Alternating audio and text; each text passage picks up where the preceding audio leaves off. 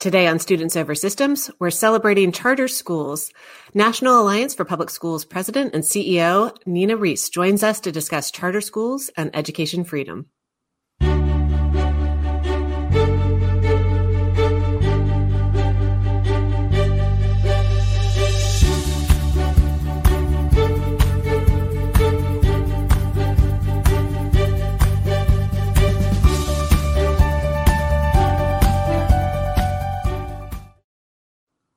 Welcome to Students Over Systems, a podcast that celebrates education freedom. I'm your host, Jenny Gentles. At Students Over Systems, we talk with the creators, advocates, and beneficiaries of education freedom. And on today's episode, we're joined by Nina Rees, who's the President and Chief Executive Officer of the National Alliance for Public Charter Schools.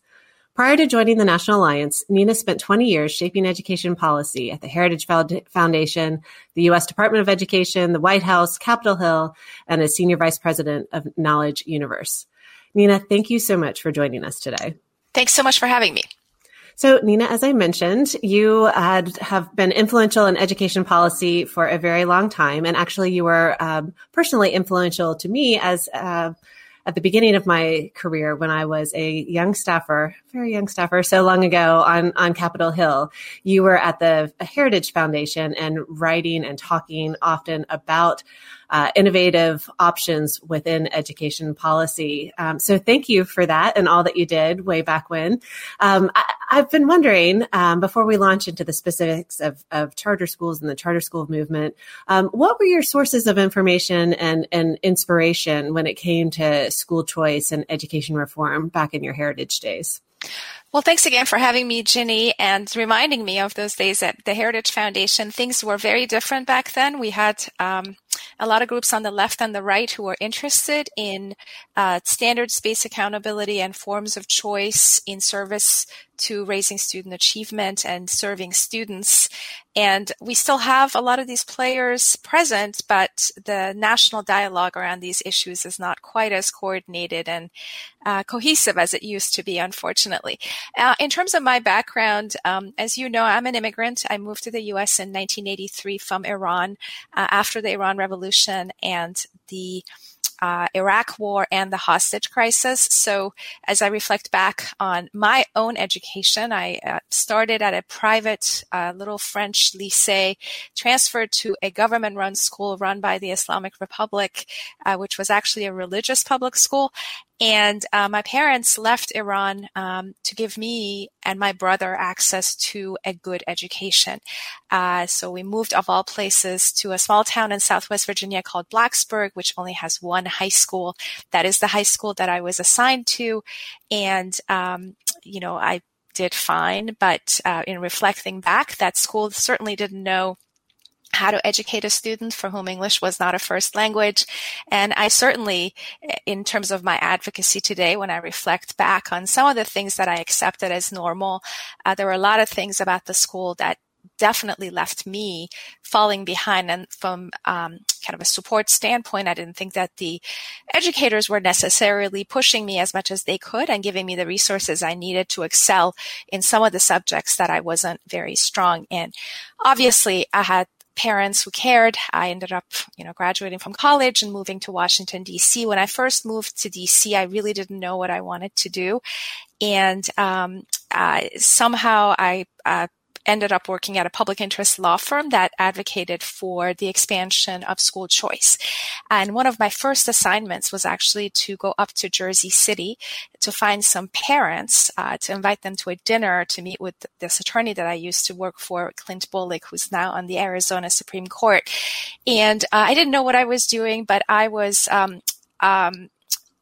able to pull a group of families together to this dinner, and we talked to them about school choice, the potential that there might be a school choice program in Jersey City. And from a legal standpoint, Clint was very big into making sure he had his ducks in a row in case the case got challenged after passage. So I was personally really gratified. Not only was it a successful event, but I also noticed how easily and quickly parents signed up for this attorney from Washington, D.C. to represent them.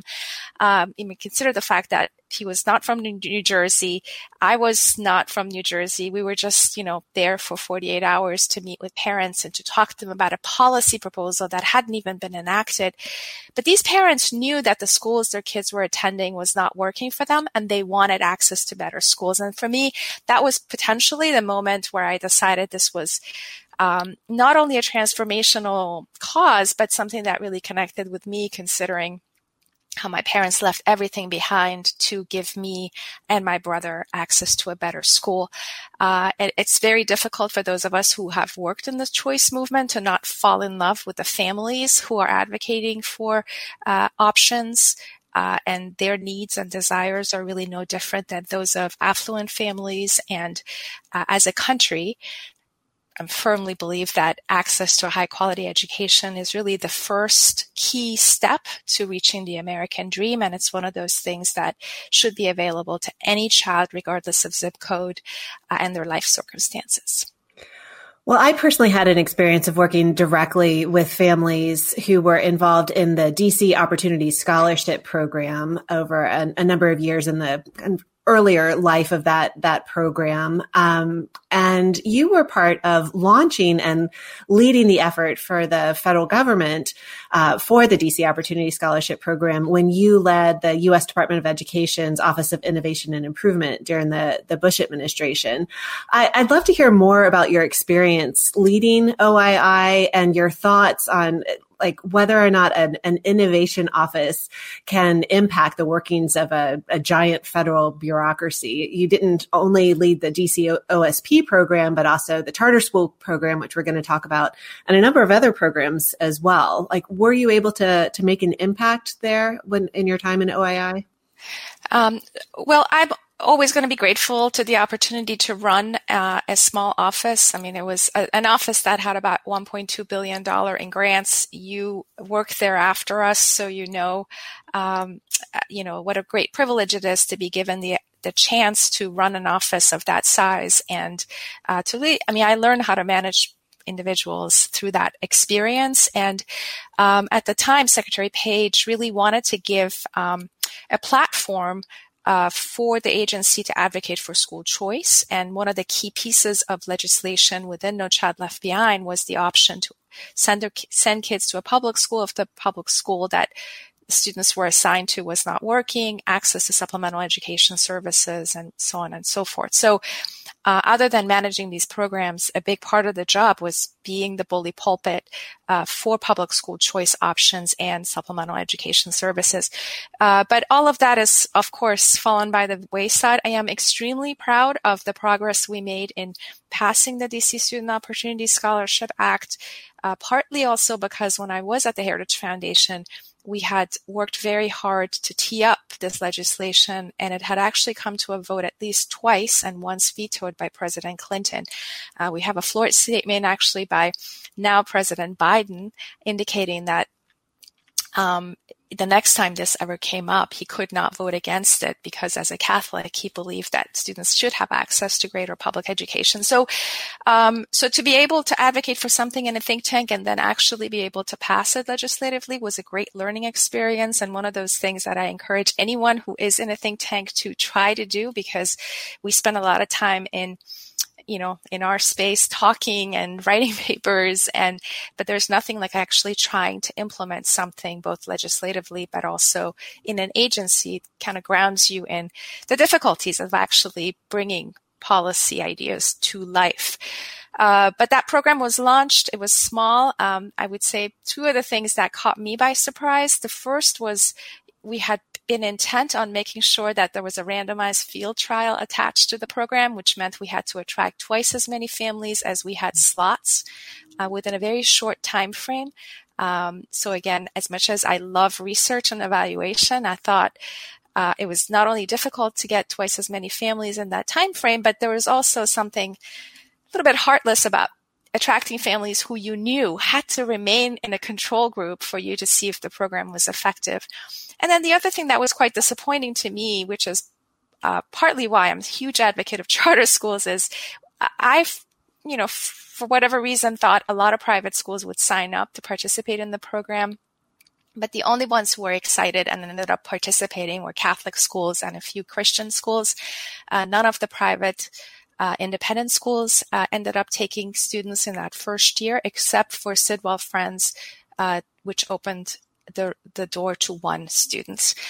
So even though the program didn't have a lot of strings attached to it, other than making sure the students in the program were being evaluated using the same test that DCPS students were taking, I just didn't appreciate the fact that so many private schools were not open to the idea of inviting these scholarship students to their schools. But a lot has changed ever since, and the program, is one, again, charter schools were new at the time, but that, along with the charter school movement, certainly led to a lot of the reforms that Michelle Rees put in place. And I would say to this day, DC is a much different city because of some of those reforms. If you recall, before that stage, every other year, DC was under receivership. The federal government was assigning who should run the school system, and a lot of that has changed. And I credit the advocacy around parental choice for making those changes possible. Right. And some of the limitations with the private school participation with DC is that the geography, you have a small city, and the private schools that were allowed to participate and are allowed to participate are only located in Washington, DC. But fortunately, when you have a private school choice program in a large state like Florida, you end up having 2,000 private schools willing to participate. So we definitely are in a different era. And then when we're talking state level private school choice programs, you're talking about a different geographic consideration. So let's fast forward a number of years. You currently lead the National Alliance of Public Charter Schools. Is it of public charter schools or for public charter schools? For public charter schools. For public. Okay, that actually makes sense. So you lead the National Alliance for Public Charter Schools. We were talking about private school choice, and let's switch to charter schools and start first with what is a charter school. I think people, particularly because there are so many misconceptions out there and myths around charter schools and lies, there isn't a clear idea in the public of what is a charter school and maybe how it's different than a private school or a traditional public school or even a magnet school. So what is it that you're leading over there? So charter schools are public schools. Every state statute tackling the creation of charter schools made sure that they labeled it as a public school that was open to everyone, free of tuition. And again, depending on the state that you were in, some states enacted it in order to give low-income families access to better schools. Other states, like Minnesota, enacted the law in order to give their teachers greater freedom and flexibility to design school models and innovations in their classrooms. In other places, it was designed as a tool just to close the achievement gap. So, but in general, they're all public, tuition-free, no entrance exam. And in that sense, many of those who created the concept and advocated for it were out to reform public education and bring it back to its roots. So one issue is some confusion around what a magnet school is versus a charter school, and people might say, "Well, I'm for a magnet program that is sometimes selective, actually, but charter schools aren't selective, right? Like they're different than a public magnet school that way." Yes. So magnet schools are creations of school districts. So school districts that receive magnet school dollars or want to create a magnet school for whatever purpose, they control the school and they're managing the school. A charter school can be authorized by a school district, and in that sense, it could be similar to a magnet school because it's under the school district's governance. But usually, a charter school is not only governed by school districts. In states that have strong laws, the state can authorize a charter school, a university can authorize a charter school, a nonprofit can authorize a charter school. So the key kind of friction between charters and the district-run system is in the fact that the entity that's overseeing the governance of the school is often not the school district, which is the case with a magnet school. Okay. And magnet schools, some of them do have admissions requirements, and that is one of the big differences between magnets and charter schools. So you're talking about charter authorizing, which a lot of our listeners are going to be familiar with that. But and you use the term overseen. So a charter authorizer, those various entities that are the entities that are overseeing a charter school, and they have some oversight responsibilities, but then the charters themselves are granted various flexibilities. So can you talk a little bit more about the flexibility that charters have within that authorizing structure? Yes. So again, it varies based on the state that you're in. The authorizer gives a contract to the school that ranges anywhere between 5 to 10 years. There are variations to that. And within that time frame, you tell the authorizer what you want to do and what your goals are in exchange for outcomes. You're then given a degree of flexibility and autonomy. Most of those autonomies come around staffing, so that you can hire the teachers that you want. If the law is strong, you can also step outside of the certification requirements. If the law is strong, you can also hire teachers who are not unionized. And in exchange for that freedom and flexibility, you can expand your school day, you can expand your school year. And most importantly, the key flexibility is around your curriculum design, so that you are experimenting with different models of instruction outside of what the district is offering. So it can be a classical model, it can be a STEM-centric model. Some of them are focused on adults, students who have, or over age and undercredited. So that's where the innovation piece comes in, and the flexibility to do this differently in exchange for meeting the terms of your contract. If you're not meeting the terms of your contract, that authorizer can pull the contract and close your school or fold you into another charter school. The other level of accountability, of course, is families. If families are not attracted to your school, if you don't have enough families or students in seats, the school obviously cannot stay open. I've heard you reference the law and how strong the laws are. And you and I live in a state that has a law that has not encouraged the creation of charter schools. So I'm going to assume that Virginia is one of those states that you would say does not have a strong law. Oh, correct. So Maryland and Virginia are two of the states that have the worst laws for very different reasons. So those who often say, well, charter schools are something that Republicans support, I usually highlight a state like Virginia or Kansas that has had a law for a long time, and a very weak one at that. And really the spirit of local control is so embedded in the state's constitution and in the way of life that breaking that cycle has been very difficult. But that is not because there is no parental demand. And hopefully one day we'll be able to break the cycle and introduce charter schools as we see them in other places. And so for more information about the strength of the law or the various provisions in the law, you all have great resources on your website that break down the components of the charter laws, but then also rank them as well, right? Yes. So if you go to our website at publiccharters.org, we have a model law that we use whenever a legislator is interested in exploring either passing a law or growing the quality of their law, and either 121 metrics by which we evaluate the strength of a law, and we rank order the states based on that law. But the reason the Virginia law is so weak is that only school districts can authorize charter schools, and in order to create a statewide authorizer, you certainly need the legislature to support it, but there are also some legal questions around how to do it in a way that honors local control. If you really wanted a statewide authorizer in Virginia in the way that you see in some other states, you actually need to amend the state constitution, which requires a vote by the legislature twice in a row.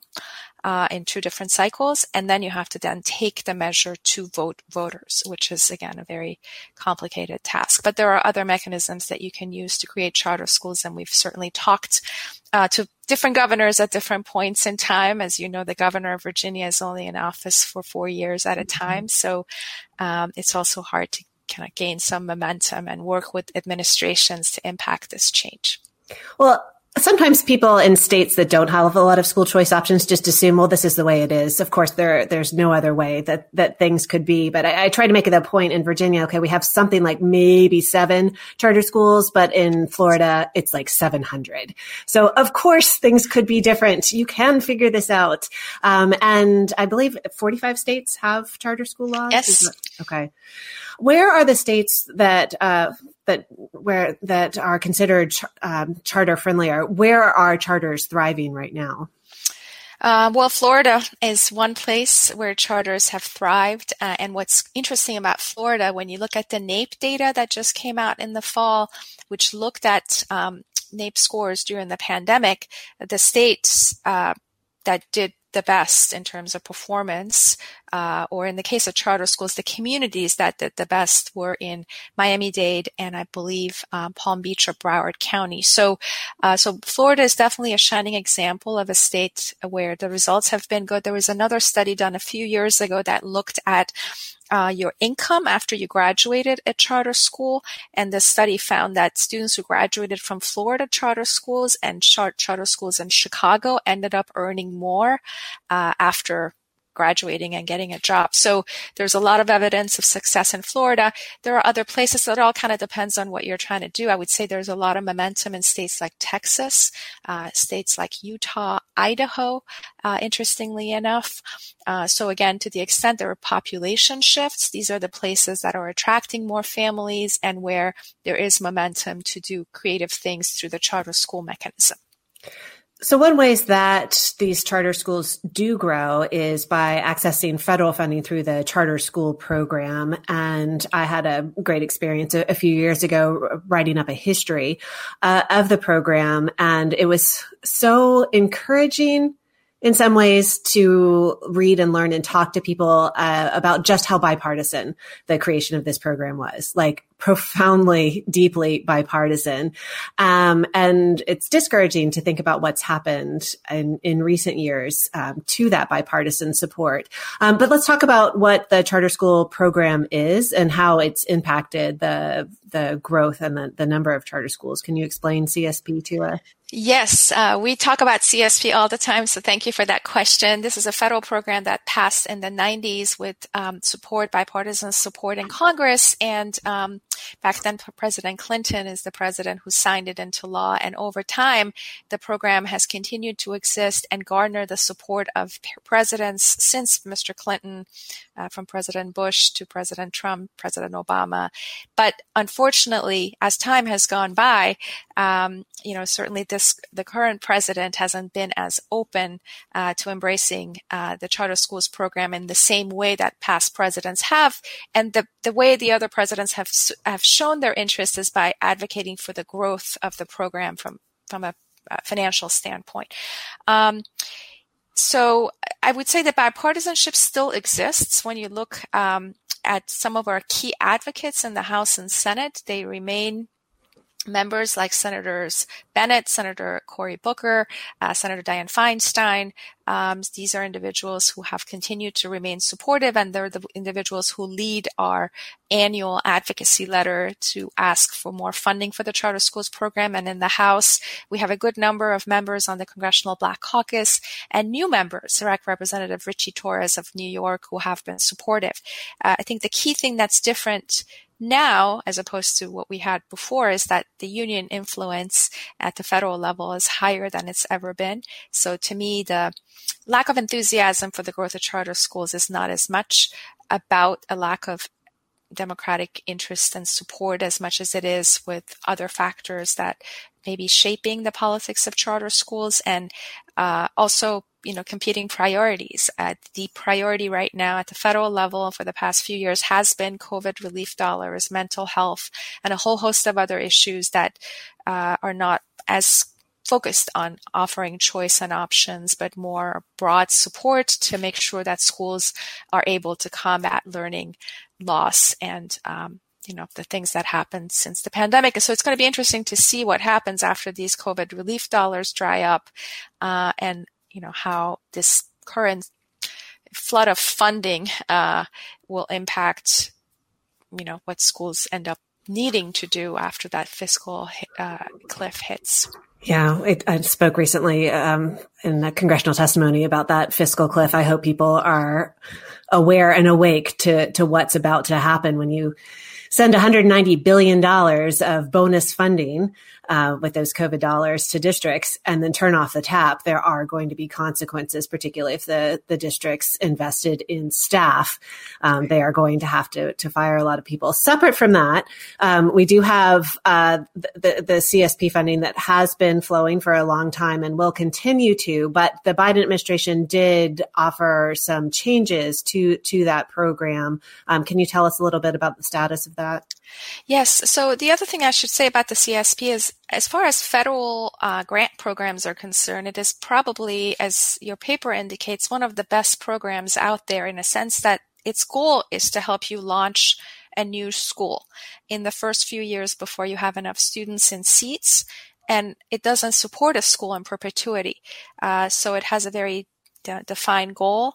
And according to the General Accountability Office, schools that receive CSP dollars end up staying open longer, and they end up having higher enrollment. This doesn't surprise us, but these two GAO reports that just came out were commissioned by one of those individuals on the Hill who's not a supporter. This is Representative DeLauro from Connecticut. Mm-hmm. And whatever she was asking them to do ended up yielding these positive outcomes. So what happened last year, so the department had to promulgate rules. This is within their purview whenever there is a new administration, and some changes these were changes that we anticipated. We knew that they were going to go through rulemaking. However, when they introduced the rule, the time frame to respond to the rules in time for the program to actually be disseminated was extremely tight. And within that rule, they introduced a whole host of ideas that were new to the sector. And from a congressional standpoint, the law did require them to involve the field before putting a rule out there, which is not something that the department necessarily adhered to. We don't know who they had talked to before they put out the rule for public comment.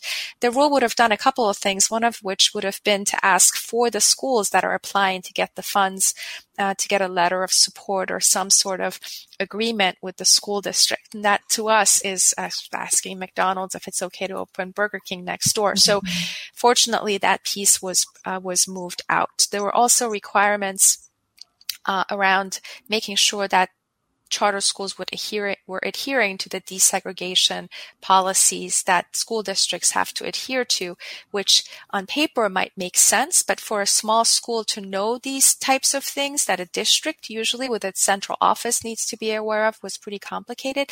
And again, a lot of our schools are schools of choice, and if you are in a community that serves predominantly Black students, or if you're in a culturally affirming school, to tell the school that they have to now place a premium on diversity when the mission of the school is different, runs counter to the whole concept of charter schooling. So we made some progress in pulling back some of these rules to the point where once the rule was actually promulgated and the competition was conducted, we were able to get a good, healthy number of applications, both from the states and charter management organizations. But this is the one thing about rulemaking is once you, like in the concept of school districts, right now, there is a provision that can be an invitational priority. So if you want to get a letter of support from the district, you can ask for that letter, and the department or the peer reviewers can use it for whatever purpose. They can't use it as the reason to approve or negate a grant, but it's just an invitational priority. But once you get it approved, down the road, someone can decide that, we might want to attach some points to this priority. And that's really the slippery slope of rulemaking. And as an advocacy organization, we were very proud of the number of letters we generated and the amount of attention that this issue got. But to your earlier question about the federal role in education and all of that, as much as I believe in having a federal role that shares information with people, that does research and evaluation, research and development, this particular thing is one of those reasons why I'm somewhat skeptical of additional things at the federal level, because it's not done with an eye toward getting everyone to vote, and it's not very transparent. And so through rulemaking, you can add layers of bureaucracy, which this department has added to a program that was really supposed to be a simple, application to launch new charter schools. And so those who were advocating for this, groups that were in support of the rules were ultimately not advocates of charter schools, and which was one of the key reasons we thought that we should pull everything back and start over. But our sector has shown up. They have adhered to whatever is on paper, and there is definitely a need for more funding for charter schools, not just for these two programs, but also for facilities finance. And so we're going to continue to see an uptick in applications, and we will definitely serve as a watchdog and have been serving as a watchdog to make sure that nothing strange happens to this program.